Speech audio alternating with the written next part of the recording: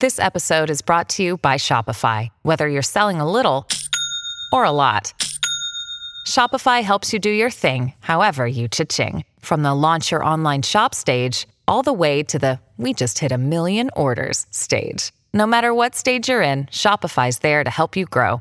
Sign up for a $1 per month trial period at shopify.com/special offer, all lowercase. That's shopify.com/special offer.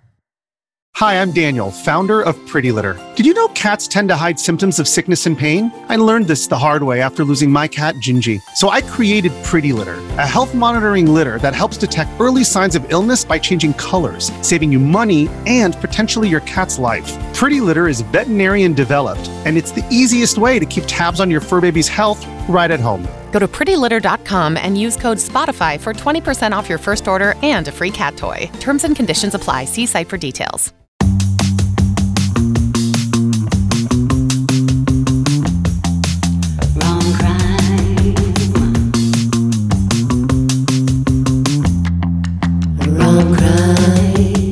Happy Mother's Day, a day late, Vanya. Oh, thanks, Average Manicky. I appreciate that. How was it? Did your kids spoil you rotten? Did they make you any more poop jokes? Well, I'll tell you what. I did. I got toast, fresh toast made for myself. My Mother's Day gift was a 4-prong toaster or whatever, 4-hole toaster, whatever they call it. Slots.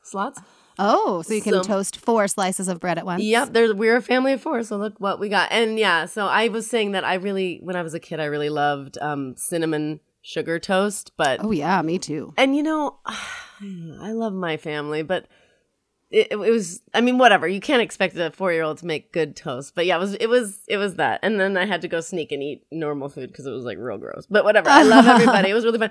Actually, because you know how we sort of like to start. By the way, hi everyone. This is Rom Crime. If you have not listened to us before, because I know we've been getting actually quite a few new listeners. Welcome, new listeners. That's right. So, Av, what's our deal?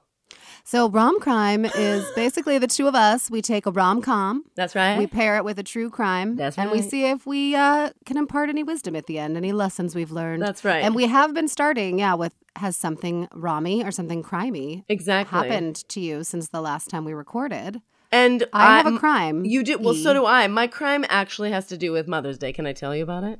Oh, yes, please do. Because we're on the Mother's Day topic. Well, you know, it should be a crime to have to solo parent on Mother's Day. So that's one thing. And I have 2 children. I have a 4-year-old and an 8-year-old.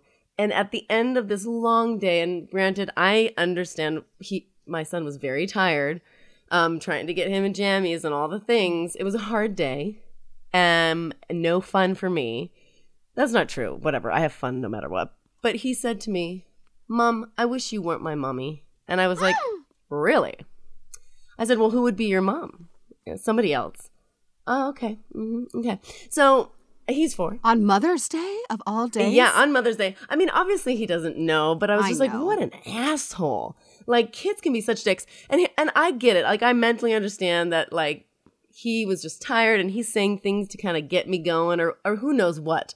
But I did have to sit down and tell him, which I've had to do with the kids all the time, is like, do you know that I'm a person with feelings and I understand you're tired, but I also wanted to be like, you know, like the dirty person inside of me is like, if you didn't have a mother, you wouldn't have a mother at all and I would be dead. And I would try to scare him with that, but I didn't do that.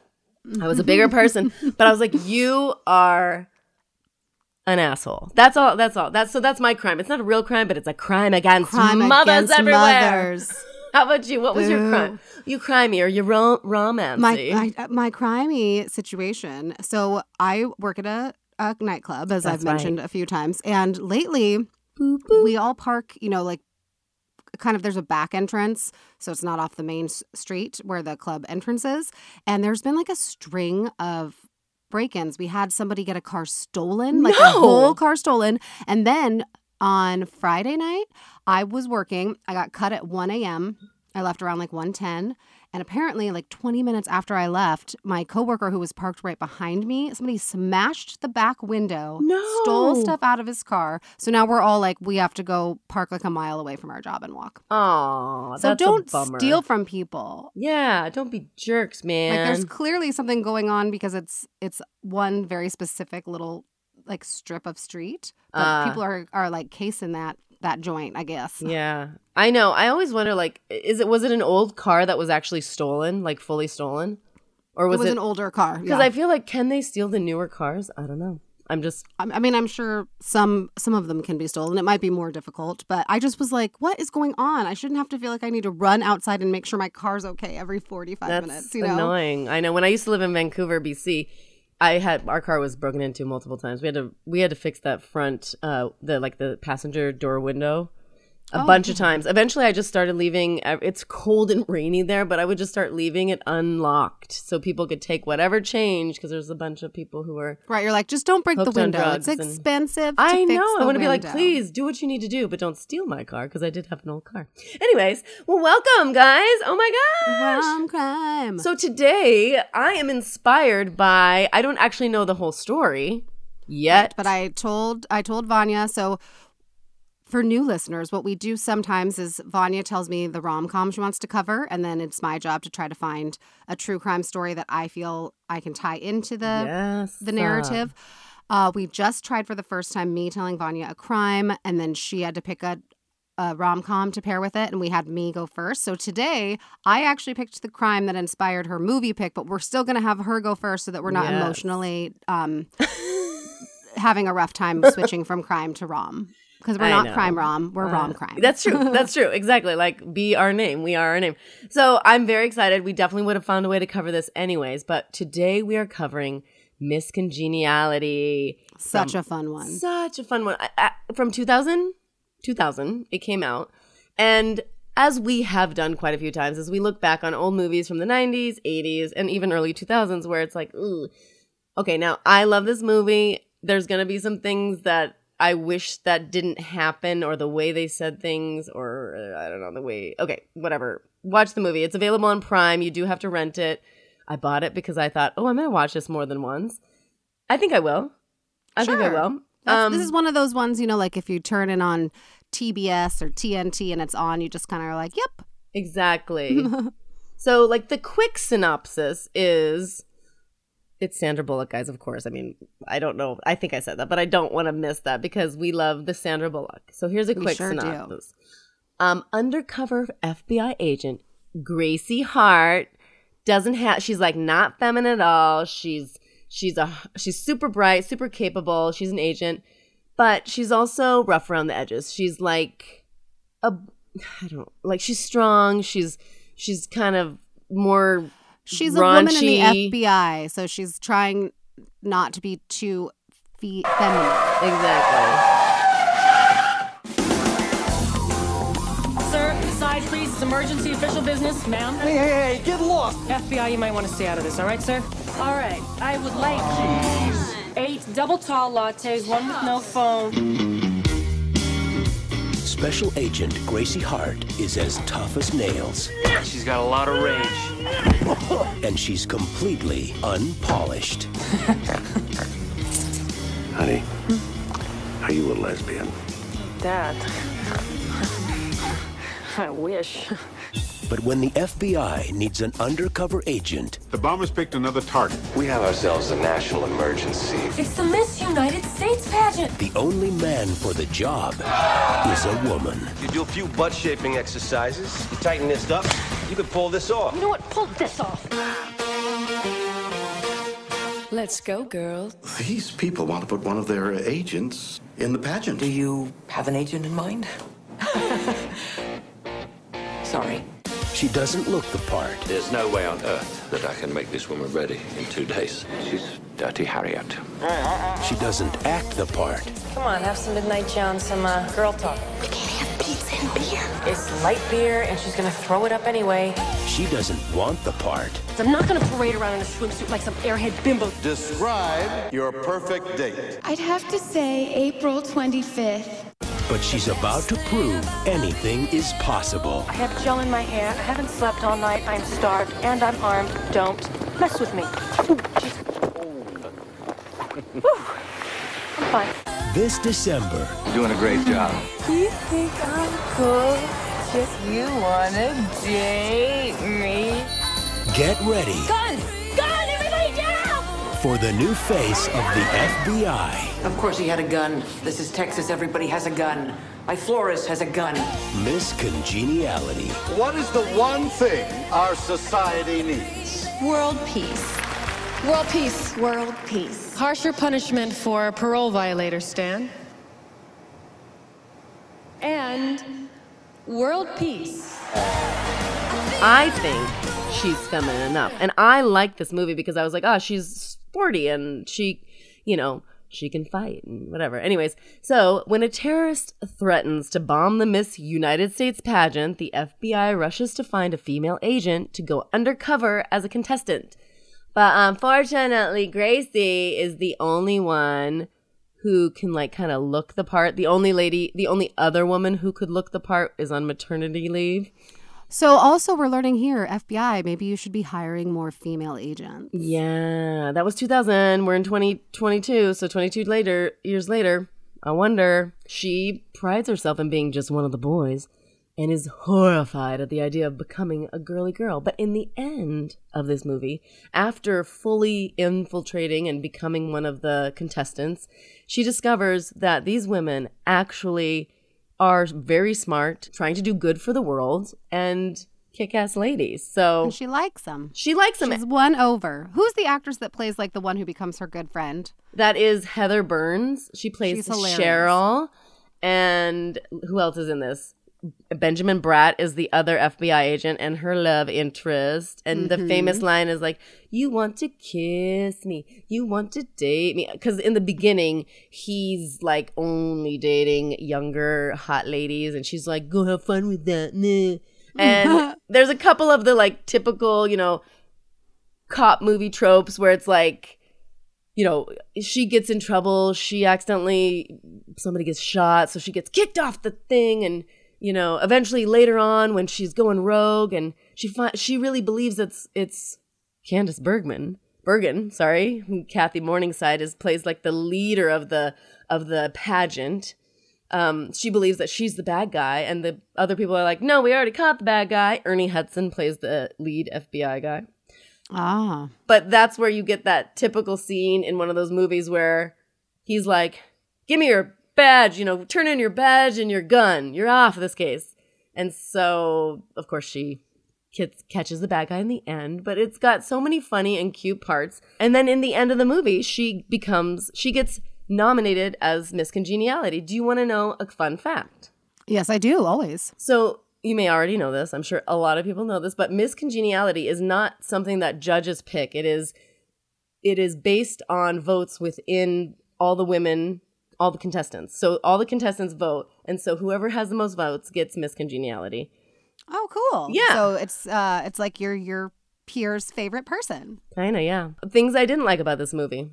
The ass slapping. There's like a lot of moments of him just Benjamin Bratt slapping her ass. I didn't love that. Not cool, Benjamin Bratt. I didn't love it was, what's his name? Caine. Michael Caine? Michael Caine plays Victor, who is like the stylist, I guess. He was one of the top stylists. He's the coach. Yeah, he's her coach. Yeah. He's a gay character, but then Benjamin Bratt acts all homophobic. I don't like that. I could have done without that. But in the end, they do sort of, it's a little funny, but there's a fun, like, one of the contestants comes out on national TV and she's like, I'm a lesbian, I love you, Sherry. And Sherry's like, I love you too. So there's like, they're not like completely homophobic, but I'm like, it's very early 2000s, early like 1990s where it's not as inclusive. Whatever. I know, but it bothered me. Let's see. It sounds like maybe we just like slash Benjamin Bratt's character from the film and everything will be fine. Kind of true. And then, you know, she goes through because they really ugg her up because for some reason people think they can ugg up Sandra Bullock, who is a stunning woman. But when she does her big reveal of going through makeover, yeah. Thank you, which I love a makeover scene. You know, it's kind of like all the guys are like, ooh, I'm just like, go fuck yourself. It makes me, I don't know. It's fine. I like her contestant name. So she's Gracie Hart, but then when she's is she Miss New Jersey? Yeah, she's Miss New Jersey. She's Gracie Lou Freebush. Yeah. Which I'm just like, that's what you guys gave her? Gracie Lou Freebush? That's right. Amazing. They they all walk out on stage to this song, 1 in a Million, and she like kills it. 1 in a million.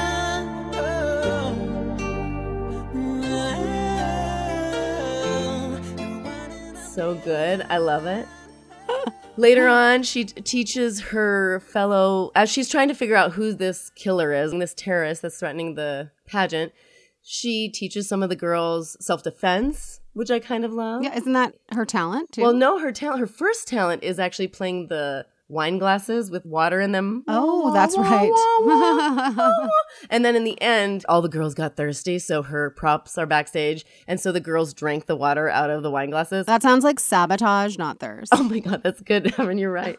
But yeah, so stupid. But anyway, so she came out on stage for the real show, not for the practice, brought Benjamin Bratt out and kicked his ass basically in front of the public, but gave some hints on how to kick some butt. And she called it something, but when I was little, we always called it knees, nose, nuts. So you kick them in the knees and you punch them in the shove up their nose, and then you kick them in the nuts and you run. Knees, nose, nuts. That's easy to remember. The other fun thing is they have to learn all these dances, and it's almost like poses to music. It's a whole show. It's been a while since I've seen one on TV, like a real pageant, but I have a confession. I'm not sure if I've confessed this on this show yet. Are you ready for this, Avron? I'm ready. I'm nervous. What are you confessing? So when I was 18, it was 1997. Do the math. Okay, so just three years before this movie came out. That's true. I did the local pageant that was part of the Miss America, I guess, franchise or whatever.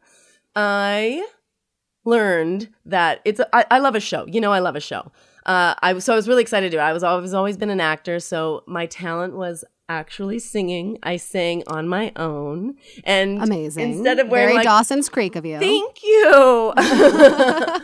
And then, like most of the girls had been in pageants all their life, I never had done it before. But so instead of wearing like a sparkly dress, going out and singing, because you could sing whatever you want and still look pretty, I dressed like a homeless French woman from the, from the World War, whatever it was. This is why I love you. and I really acted it out. I still have my microphone, but I pretended like I was seeing in the distance. I need to see if my parents have any of those pictures or video. It's long enough ago that I need to see it doesn't if exist. There's video. So that's one thing. The other thing that I've always been, I move well. I'm a dancer that moves very well. I do gymnastics and I love to dance, but I'm not a trained dancer. Surprise, surprise, right? Right. I had to learn like 20 dances, and we had the amount of costume changes you have. It's really intense, the whole thing. I didn't really know.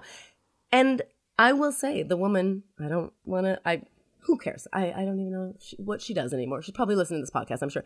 But the woman who was the Candice Bergen character in my situation was similar. She was kind of an a-hole. Look at me. Oh, I'm sorry. I'm being all dishy. You didn't even name the pageant that you were in. That's right. No one can be upset with you. No one knows what we're talking about except you. That's true. But so she was like, the head honcho of the whole thing. And I think I've always been sort of like a comedy person. I take things seriously, but I'm also a little ADHD. So I have a hard time focusing, whatever, but I have fun. And so she would always take me aside and sort of chew me out in like the nicest way of like, you need to start acting like this. You need to do this. You need that. And so, of course, there is the swimsuit portion of the section, yes, which I've always been, well, let's see. I don't mind wearing a swimsuit. I was that kid who didn't want to ever wear a shirt, because I was a late bloomer. But also, I didn't understand why if my cousin didn't have to wear a shirt, why did I have to wear a shirt? I was one of those kids. So when it came to like zhuzhing up your body underneath your bathing suit, I was like, I'm just gonna not put like little pads in or anything. And the lady, this woman, told me, she's like, you have to put nipple coverings. Women do not have nipples in Miss America pageant. I was like, oh, okay. Everybody has nipples. I mean, I had very small boobs. And so I bought the thing. I went with my mom and got the little coverings. And it was the rehearsal before the actual show. And she came storming back, red in the face, pissed at me, and was like, I told you you have to cover those nipples up. Oh, my God. Now, apparently, my nipples were so strong. I was just like a tiny cup with a huge nip, but it was apparently coming through the swimsuit. Maybe she should have been yelling at the lighting guy.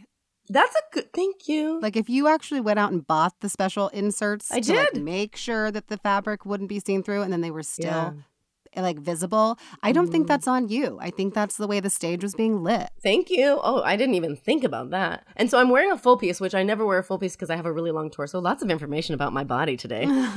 So of course my butt's like chomping up the back of the swimsuit. Forget about that. Them worrying about. They're worried about my tiny little A cups with the nips.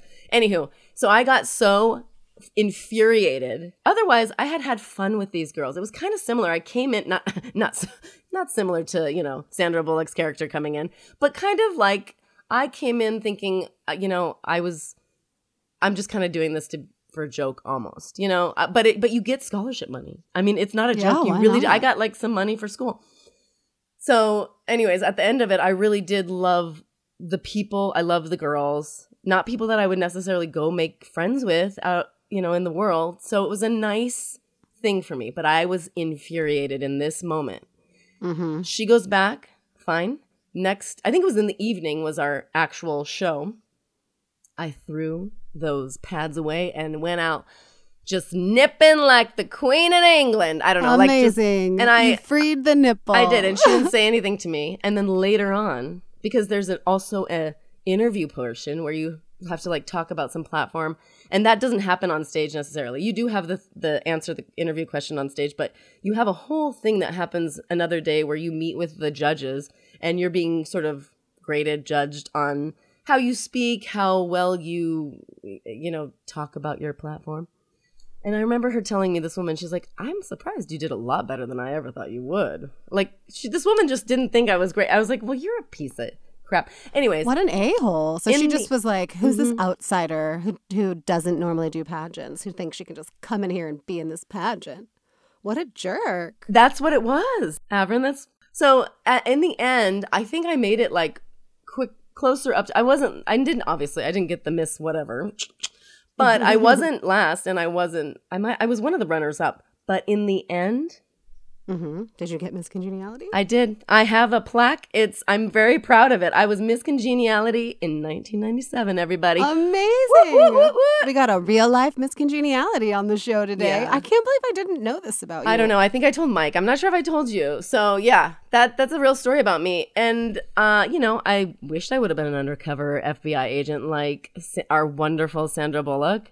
And I wish I would have had sexy moments with another FBI agent, but I did not. I was living in a small town and just doing my best. Dealing with really rude middle-aged ladies. I know. That have clearly some issues with their nipples. I know. It was so weird, Avrin. I don't know. Don't know if I would or whatever. If my daughter was really interested, sure. I'm not sure. I don't know. Cross that bridge. But it was a good thing for me, actually. It was not something that I thought that I would enjoy, but maybe because I hadn't been doing it for years and didn't take it so seriously, I thought I got some benefits out of it. And I got a couple grand for school. So, you know. That's awesome. Yeah, so that's my story. That's Miss Congeniality in a nutshell, and that's Vanya's Miss Congeniality in a nipple shell. In the nipple show, she is our very own Miss Congeniality. Mm-hmm. Well, I also love that movie. That was one of those ones that I remember when it first came out. I definitely was like, this is so fun. Yeah. And you're right, problematic. But 22 years ago, I was very young. So I didn't understand things that were problematic like I do now. I think you could still enjoy it. Like if you watched it again, I think you could still enjoy it with a couple moments of like cringe. Yeah. Right. Well, thank you so much for that. So normally I would tell you like I thought about looking for this or thought about looking for that. But technically I came to you with the story. That's and right. You picked the movie and you picked it. I think you picked the right movie to pair with this. I guess we're going to call this one, as I've been kind of lately, the unsolved mystery has been like the joke. This one, I'm going to say the in unsolved mystery is in quotes because I think we know who did this and we need to figure out how to punish that person for it. But technically, it's an unsolved crime that I'm going to tell you about today. So today I'm going to tell you about the murder of beauty queen Nona Dirksmeyer. And I also just really like the name Nona. Yeah, I do too. I feel like I've never heard that name before. You know, you hear Nina or Nana. I always think of, for like grandma. But Nona is just, I think it's so cute. And so Nona Dirksmeyer was born on December 26th in Zachary, East Baton Rouge Parish to Paul and Carol Dirksmeyer. She had 4 brothers and 1 sister, and she is described as being sweet and shy and smart and funny and lovely. And she had a beautiful, like, soprano singing voice, but she was very down to earth and, goal oriented. And people said it was like impossible for her to be rude. And I feel like that'll come up later because I think that a lot of women find it impossible to be rude. Yeah. Because we're taught not to be rude. Right. And sometimes you need to be rude. You need to be rude.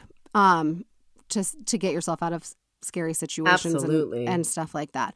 But while she was this wonderful, sweet, kind, girl, she was also a little bit troubled because she did not have an easy childhood. Even though she had a wonderful, loving mom and she had all those siblings, she confessed to her mother after her dad, Paul, died when she was 10 years old that he had been sexually abusing her. Ow, why? And I know. And here's a quote from her mother. "It was horrible. It's such the end of my world. I just couldn't believe something like that would happen, but I knew enough to know that she was telling me the truth." So I can't even imagine the pain. So like her husband dies and then it's revealed that he was a monster. And of course the trouble that brings to the trauma of that is going to have, it's going to reverberate throughout Nona's life because how can it not?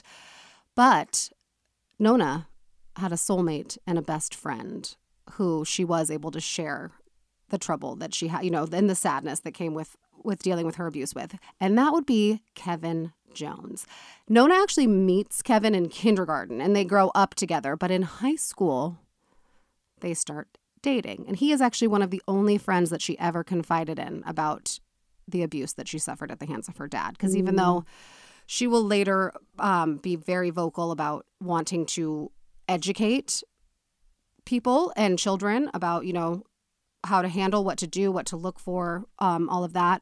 She didn't talk about it a lot, but she did tell Kevin. And by high school, they're dating and they are inseparable. So she also, being shy, but very talented musically and with a clear platform, she does start the kind of pageant circuit, right? And that is where her platform, like you were mentioning, getting interviewed, like, what is your issue? And her whole thing was that she wanted to, give awareness. Yeah, raise awareness and educate people about child abuse and especially like child sexual abuse. So she graduates high school in 2004 and she starts attending the Arkansas Tech University with Kevin. They go to the same school. They're super cute and in love. Their families like fully expect them to get married. Like she's part of his family. He's part of her family. But by the summer of 2005, after their first year of college, Kevin decides to transfer about an hour and a half away to the University of Arkansas. So at this point, she is living on her own. She's 19 years old. She's got an apartment, like an off-campus apartment. Another thing that she was doing at this time is she's a member of the Big Brothers and Big Sister. Awesome. And she was crowned. She actually won Miss Pettit Jean Valley 2005, which made her eligible to go on and compete in Miss Arkansas, which had she won that, she would have gone to the Miss America pageant. So she was like legit in the pageant circuit. That was the same like pageant franchise I was in. Not in Arkansas, but another state. Yeah. Right. And so it was like you win this pageant and you're automatically entered into the Miss Arkansas pageant. And by all accounts, things were going really well. She was in school studying music with a goal of becoming a music teacher. And she sang in like the concert choir and, she was just things were going good. She's in college. Things are going well. So now it's, finals leading up to Christmas break in 2005. Now, Nona and Kevin are doing, the long distance thing. He would visit her on weekends. And then the rest of the time, they talk, relationships up. Yeah, they talk on the phone. They text. Apparently a thing that would happen because they had a pretty routine schedule of reaching out and talking and doing all that stuff. If he wouldn't respond to a text that he normally would, she would send him sarcastic messages like, "Are you alive?" ? Which I can relate to because I feel like if I send more than 2 texts without a response, it doesn't have to be immediate, but if I've texted you twice and an hour's gone by and I've gotten no response, my "Are you alive?" is "Hello," with 5 500,000 O's. And mine is, I worry that you're actually dead because I have anxiety. But what I do, instead of asking if you're alive, I just say, hi, like 100 times. So he has like 100 texts. He knows it's funny, guys. I'm not weird. It's fine. It's funny. Well, anxiety is part of it. It's like, I'm just worried about you. Normally you're pretty quick to respond. But yeah, so she would be like, are you alive? Okay. So it is, like I mentioned, finals for her. Kevin has already come home for Christmas. And the first day he gets home, he immediately goes to Nona's apartment. They spend the evening together. And then he goes home later that night because the following day he had promised his mom he would like accompany her to her office Christmas party, which also I'm like, who is this cutie patootie dude? I know. Right? So he got home just after midnight after leaving her place. He called her to tell her that he made it safely. And then the next morning he woke up to a text message from Nona that said, "Good morning, Cuddle Muffin. I love you and I hope you have a great day." Okay. That's so weird. This is now just, no, I think it's cute. Good morning, Cuddle Muffin. I love you and I hope you have a great day. I think it's adorable. They called each other Cuddle Muffin. Cuddle Muffin. Oh, maybe he liked to cuddle her muffin. Oh, maybe. So Nona's plans for that evening, so she had finals that day, and then her plan was to hang out with her sister from the Big Sister organization. But unfortunately, those plans would never happen. So she had a final exam that day and had told Kevin that she was going to text him or call him when she was done, but she didn't. So he sent her several messages, called her several times, and at one point he actually sent her, like she used to do, a text that said, "You alive?" ? And as he's like driving with his mom to go to this dinner or this holiday party at her work, he's just like stressing out about the fact that he hasn't heard from her. They have a pretty routine, like communication, routine. Mm-hmm. And so he's nagging him. And so he decides that he's going to call his friend Kevin because Kevin is going to call his friend Ryan because he's a pizza delivery guy who works in the general neighborhood that Nona lives in. And he's like, can you just go to her apartment and make sure, like knock on the door, make sure she's okay. Yeah. And so Ryan was like, yeah, why not? But when he arrives, he sees that her car is parked outside her apartment and her upstairs lights are on. But when he knocks, she doesn't answer. And when he's telling Kevin this, so they're on the phone, right? And he's telling Kevin, hey, it's weird. Like the lights are on, but she's not answering. So Kevin's like, Mom, sorry, we need to go to Nona's. So they immediately like change course. They head over to Nona's apartment. Kevin, who does have keys to her apartment, there were only 3 people with keys, her parents, her, and Kevin, but he didn't have them on him. So Ryan and Kevin knocked and they rang the doorbell, and eventually they go to the back where there's a sliding glass door, and they weren't sure that they'd be able to get it in because Nona had a couple of like weird incidences where like the men in this like off-campus complex made her uncomfortable. So she had one of those things, in a sliding glass door that the stick, like basically like the anti-break-in stick, and she always had it in, but it wasn't in the door that day. And so they are able to get, through the door because as they're peering in, Ryan touches Kevin and says, "Do you not see her?" Oh, no. And then he sees her. Nona was laying in the front room of her apartment, completely motionless, wearing nothing except for a pair of white socks. Oh. So they get into the apartment, and Kevin runs immediately towards her. He describes it as he's trying to perform CPR. He physically like straddled her body and was trying to perform CPR when that wasn't working. And it was very clear, that she was, he didn't know, but it was very clear that he wasn't working. Yeah. He kind of like picked her up and held her to him and was like, "Wake up, everything's going to be okay. You're going to be okay. You're going to be okay." And then his mother, who finally, came into the apartment. She called 911, and you can hear. I also watched a Dateline, so I got a lot of my information from a blog actually called Dark Matter, and then a Dateline episode called "What Happened to the Beauty Queen," hosted by Keith Morrison. And you can hear her phone call on the Dateline episode, and you can tell like the scene must have just been absolutely horrific because she just like the the horror and sadness and like terror in Kevin's mom's voice when she's calling 911 is just, you can feel it.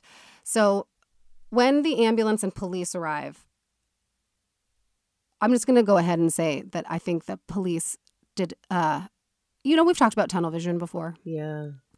But police don't really do their due diligence, I feel like, in this investigation. And that's part of why there's such an injustice to this day because of it. So when they arrive, they immediately notice her boyfriend is covered, not like a little covered, because, he had held her to him, covered in her blood. He's crying and he's like, did somebody do this to Nona? And they said yes. And then he asked if is she going to make it? And they were like, no, she's passed away. And basically they're like, you need to come with us to the police station. We need to talk about like what happened, like how you found her and how this all came to be. And so as investigators are looking at the scene, they notice that there's no forced entry, right? Mm-hmm. They also notice an empty condom wrapper that was lying on a counter just a few feet away from where Nona's body had been found. But they could not find, the medical examiner couldn't find any physical evidence that could definitively say she'd been sexually assaulted. Her head had been hit, smashed with the heavy base of a lamp that was lying nearby, and she had been stabbed 17 times. Oh, God. But it was ultimately and strangled, but it was ultimately the blow to the back of her head with the lamp that had killed her. So Kevin is downtown. And they're asking him for his whereabouts, right? He's the boyfriend, okay? So to give police credit there, you do always look first at the people in your life. They also looked at this crime scene and thought this was personal. There's no way this is a stranger that did this, because of 17 stab wounds. Yeah. Strangulation plus then blunt force trauma to the back of the head. And, he's distraught. And when they say, did you do this? He says, and you can see it in the interview, he says, I would kill myself before I would hurt her. So they let him go. They do interview other men because it turns out Nona, she's in college. She's 19 years old. She loved Kevin, but, they weren't married yet and he lived far away. I guess she had other, dalliances with a couple of guys. So they question all of them and they rule them out. But here's the deal. During the investigation, they only fingerprint and look for DNA directly around her body and on the lamp, right, that had struck her. There was blood on the sliding glass door. There was blood on the Venetian blinds. There were footprints in the kitchen that whoever had done this would have absolutely had to have walked through her kitchen. They did not test that blood. They did not look for fingerprints or take photos of the footprints. They didn't even go upstairs to check out the other parts of her apartment. So it becomes kind of obvious that they think they know who's done this, right? They think we know who's done this. Now, after Kevin was interviewed, he left. He went to go see Nona's mother. He was helping her family arrange her funeral. And Carol also wanted him to help pick out the clothing that she would wear for the visitation that would be the day, before the funeral. So 6 days later, on the day of the visitation, Kevin actually called police to tell them that he had heard rumors that someone had seen a man leaving Nora's place the day of the murder. And so while he's telling them this, they're like, would you maybe come downtown again? We have a few more questions. Now, he's concerned because he's like, her visitation is this afternoon and I have to be at her visitation. And they're like, oh, don't even worry about it. You'll totally be there. So he's now being questioned with them, but it's no longer a question. They're saying, we know you did this. And he's like, no, I didn't do this. I didn't do this. And he said, I'll do anything you guys want me to do. I'll take a DNA test. I'll take my fingerprints. And so finally they're like, well, will you take a polygraph? And he's like, yes, whatever you want me to do. So about a few minutes after the test is taken, the examiner comes in and says, I've never seen anybody fail a polygraph test worse than you failed this polygraph test in 28 years of giving lie detector tests. Oh. So the examiner said to Kevin, I have no doubt in my mind you're the killer. You should probably get a lawyer. Now, Kevin doesn't ask for one because he thinks that'll make him look guilty. And he is instead trying to convince them that he is innocent. You know, he's like, I did not do this. Yeah. But here's the deal. The reason why they're not just like, because polygraphs aren't admissible in court, right? Like, that's not good enough. We did learn that. We did learn that. So that's not going to get them a conviction if they arrest him. But it turns out that there was a bloody palm print on the lamp that killed Nona, and it did belong to Kevin. Oh, no. But they didn't arrest him that night. They held him for 7 hours, and then they let him go, leaving everyone wondering why he had never shown up to Nona's visitation. So this feels calculated too, right? He specifically told them, I want to make sure I'm at this visitation. And once you're in a police station, a lot of people don't realize, like, if you're not under arrest, you can leave at any time. They cannot make you stay. But a lot of people don't know that, or they feel intimidated and they don't feel like they can just get up and go. So he misses the visitation, which of course now has people wondering why. Like, you know, he went to the police station and now he's not here. Has he been arrested? And somewhere the night of the visitation, like late at night, like sometime like after 11:30 p.m., police showed up at Nona's mother Carol's house, and she is told that Kevin had killed her daughter. He was a sociopath with a narcissistic personality. What? And that there is no way a stranger did this. And so the moment police tell her it was Kevin, Carol knew that he was the one that did it. She's horrified and devastated because she loved him, but she knows it. I mean, the police are saying this is who did it. We know it had to be someone close to her. So to the investigators, Nona's crime scene looked staged to them. And the fact that Kevin was covered in so much blood made them suspicious. So they theorized that Kevin intentionally touched everything he could within the crime scene to contaminate it in order to have a valid excuse if they did find his DNA or prints on something where it shouldn't have been there. So they surmise, remember I mentioned there was a condom wrapper sitting on the counter. They surmise that earlier in the day, he had surprised Nona because he had keys to her place, shown up, seen a condom wrapper that wasn't from him, flew into a rage and killed her, and then went about his day getting an alibi and then setting it up in a way that he would discover her body with other people and then could, like, you know, and again, I understand that it is so often the partner, the loved ones of a person that commits this kind of crime. But I'm also like, okay, do an investigation. You know, like, don't just surmise, oh, there's a condom wrapper, rage. So the next day is Nona's funeral and Kevin goes. But at this point, everybody is whispering. Like, the rumors are like, everybody's like, Kevin did this. The police told Carol Kevin did this. And so he's not allowed to sit with her family. And he's basically being shunned at the love of his life's funeral because police have already insinuated that he's the murderer. And then they hold a press conference that day, which they claim that they've cleared all persons of interest except for one. Police don't mention any names, but the entire town knows that they're talking about Kevin. So on March 31st of 2006, Kevin is finally arrested. Now, his lawyer, his parents were devastated. They were not only devastated that their son was being, you know, tried for the murder of his girlfriend, they were devastated at the loss of Nona, who they thought of as a daughter and who they fully believed was going to be their daughter-in-law one day. So they basically, like, put up their farm as collateral to get him, like, the best possible defense team that money can buy. And they also say that they have to have the trial somewhere else. They can't hold it in their hometown because everyone there thinks he did it. So they have the trial held in a nearby city called Ozark in Arkansas. But even some of those jurors had heard about him. And there was actually an interview after his trial with a juror named Kim Wilhite, who was asked if she thought that Kevin was guilty.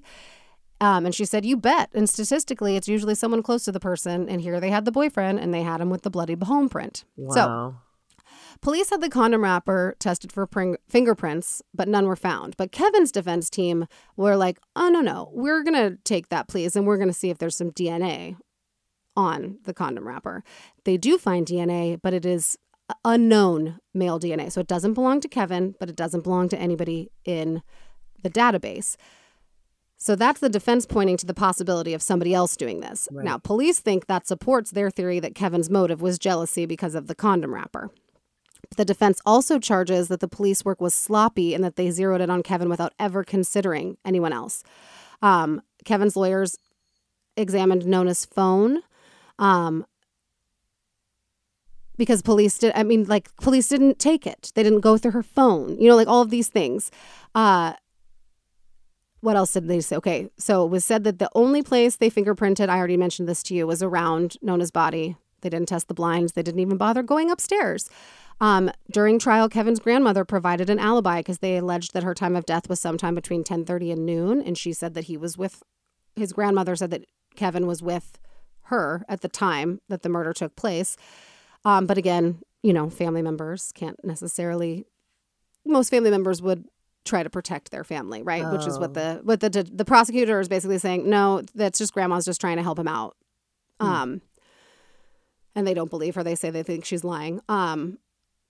The defense also presented photos that police took of Kevin the first night that he was questioned, and he didn't have a single scratch on his body, right? So he is covered in her blood, which is a jarring photo to see. But when they do the close-ups, there was definite signs of a struggle. with him when he walked in to the place? But see, police believe that he did that on purpose, that he killed her much earlier in the day and wanted to be with other people when she was found, to firmly establish that he didn't find her alone, but then also they believe that he did all of that so that he could contaminate the crime scene by touching everything before police came, but with witnesses.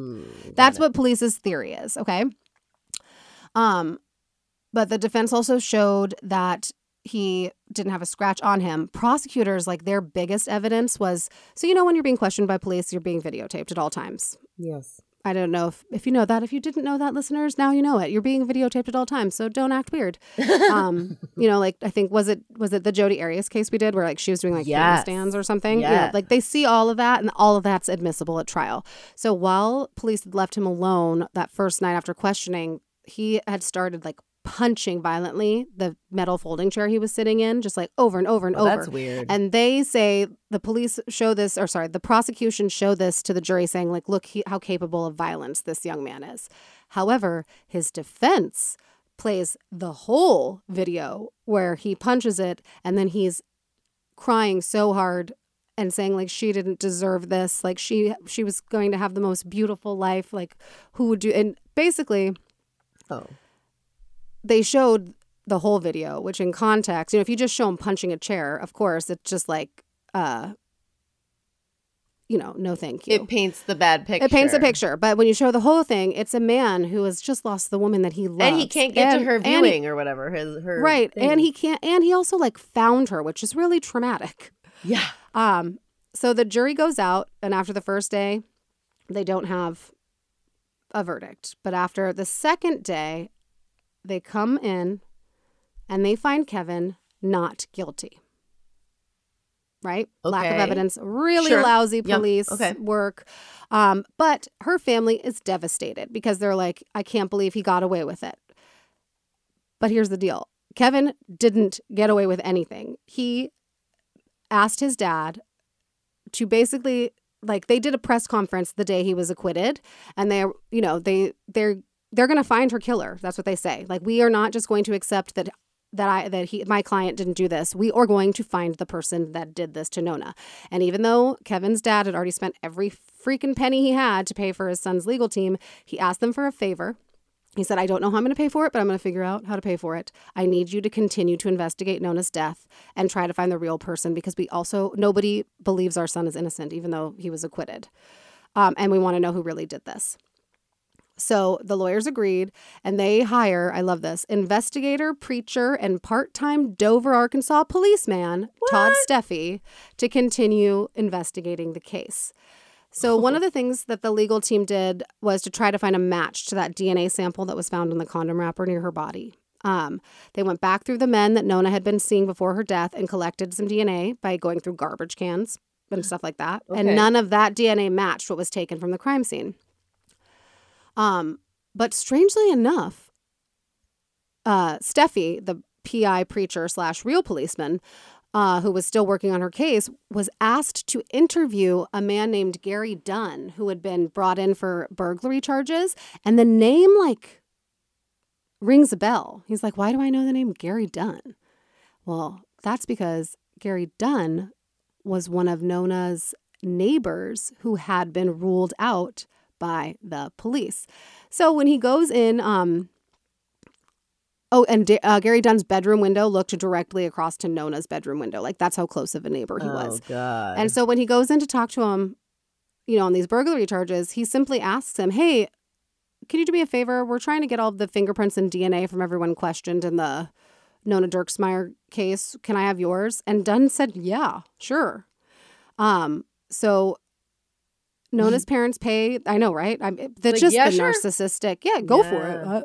And so Nona's parents paid the $600 to have his DNA tested. And a couple of weeks later, the results came back.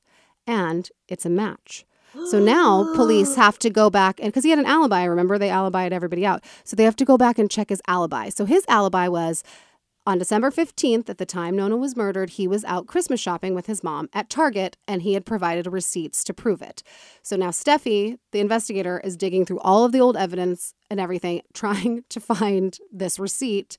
And when he miraculously does manage to find it, Vanya, he's looking over it. And yeah, he did go shopping with his mom at Target on December 13th, as the receipt clearly states. Oh, my God. So police either just didn't even really look That at 3 the looks receipt. just like a 5. Why not? Or they decided to ignore the fact that his alibi was actually not an alibi. Strange. So a new prosecutor has decided, okay, I think there's compelling enough evidence here to arrest Dunn and charge him with Nona's murder. So Gary Dunn's first trial begins in April of 2010. His wife testified that he was violent in bed, like sexually violent towards her, and that weeks before Nona's death, she had caught him hanging around Nona's front door in the middle of the night more than once. Ew. Yeah. But Dunn's defense team basically retries Kevin Jones. Like anytime, because you're looking for reasonable doubt here, right? So anytime they try to present reasonable doubt, they say, even though he was acquitted, which I'm not sure how it works, that you can bring up somebody who was found not guilty and use them as the reasonable doubt for your client's own guilt, but apparently you can. They said that, his whole family was lying and covering up for him. And this trial ends in a mistrial. Right? The jury is hung. They can't come to a thing. But it's a mistrial, which means that he can be tried again.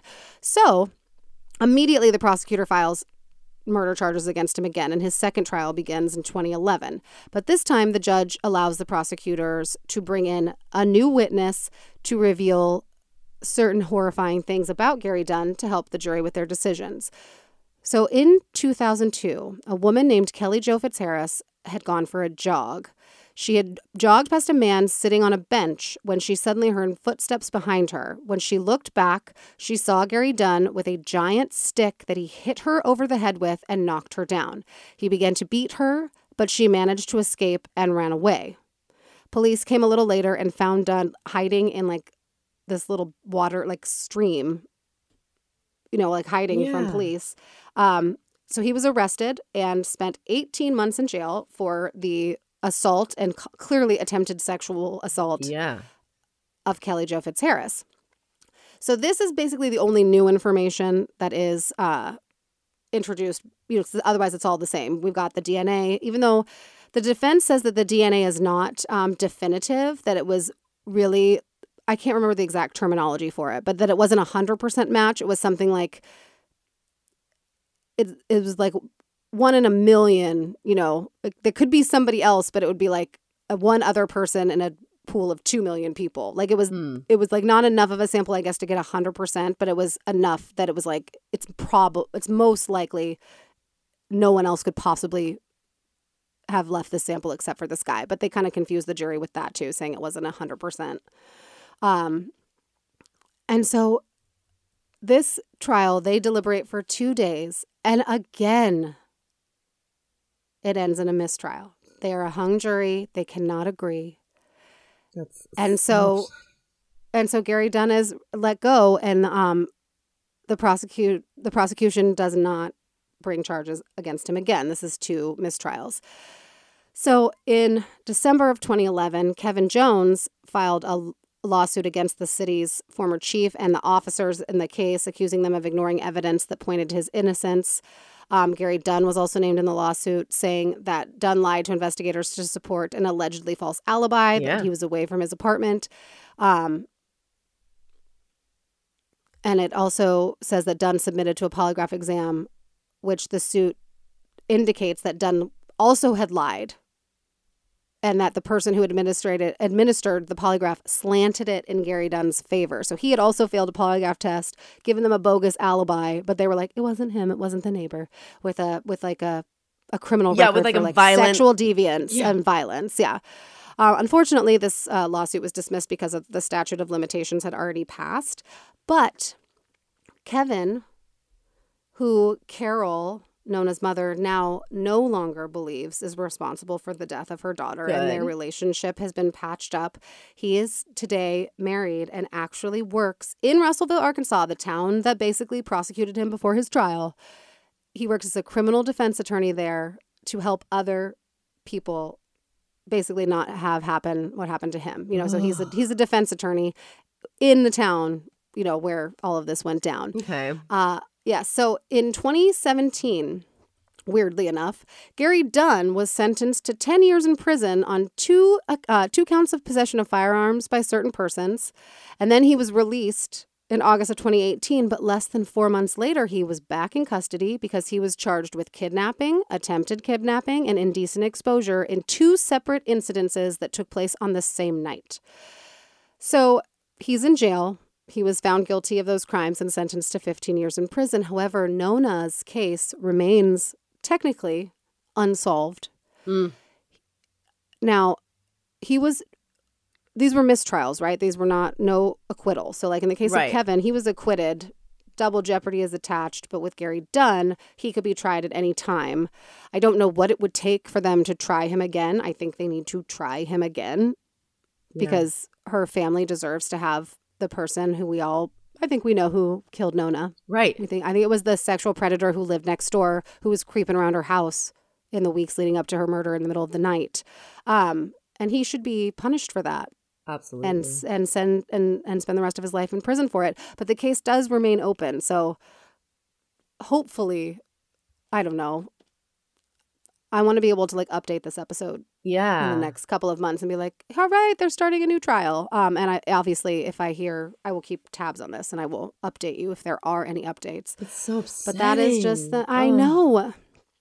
And it's so frustrating too, because I feel like we always, we try to find the tie-in. Like obviously there's the pageantry, the fact that she was like a beauty queen, inside and out, not just in the pageant world. She seemed like she was a pretty wonderful girl with thoughts of doing nothing but good in the world, and what a bright future she had. But I also think it kind of tunnel vision, like the idea of thinking something so certainly that you stop and looking around, you stop looking at all of the possibilities, right? And so I feel like when you're talking about miscongeniality, that happens in that movie. That happens, and that literally happens in the movie. And then here, if the police had just taken fingerprints and samples of the blood found on the blinds and the door and the footprints, and I don't know, maybe gone upstairs and seen if anybody had weird that wasn't Kevin or her had flushed the toilet or turned on a sink. Right. It's just what the actual F.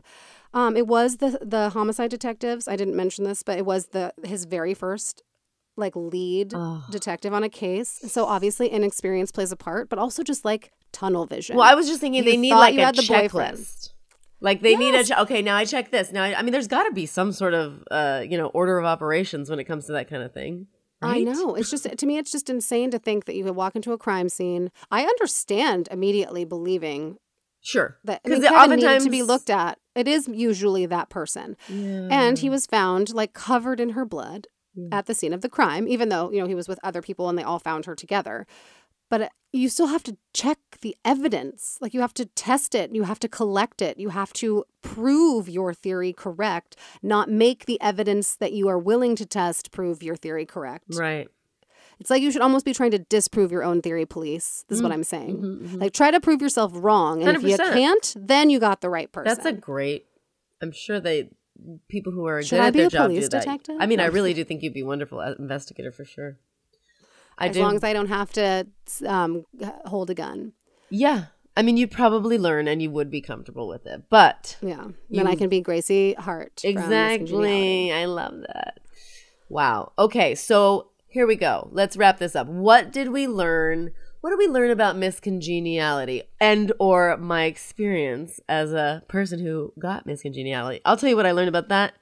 The story tells me, and also my experience tells me, is you can't judge a book by its cover, even if it's a really pretty book that seems like it's vapid and dumb. It is not necessarily. Yeah. That's what I learned there.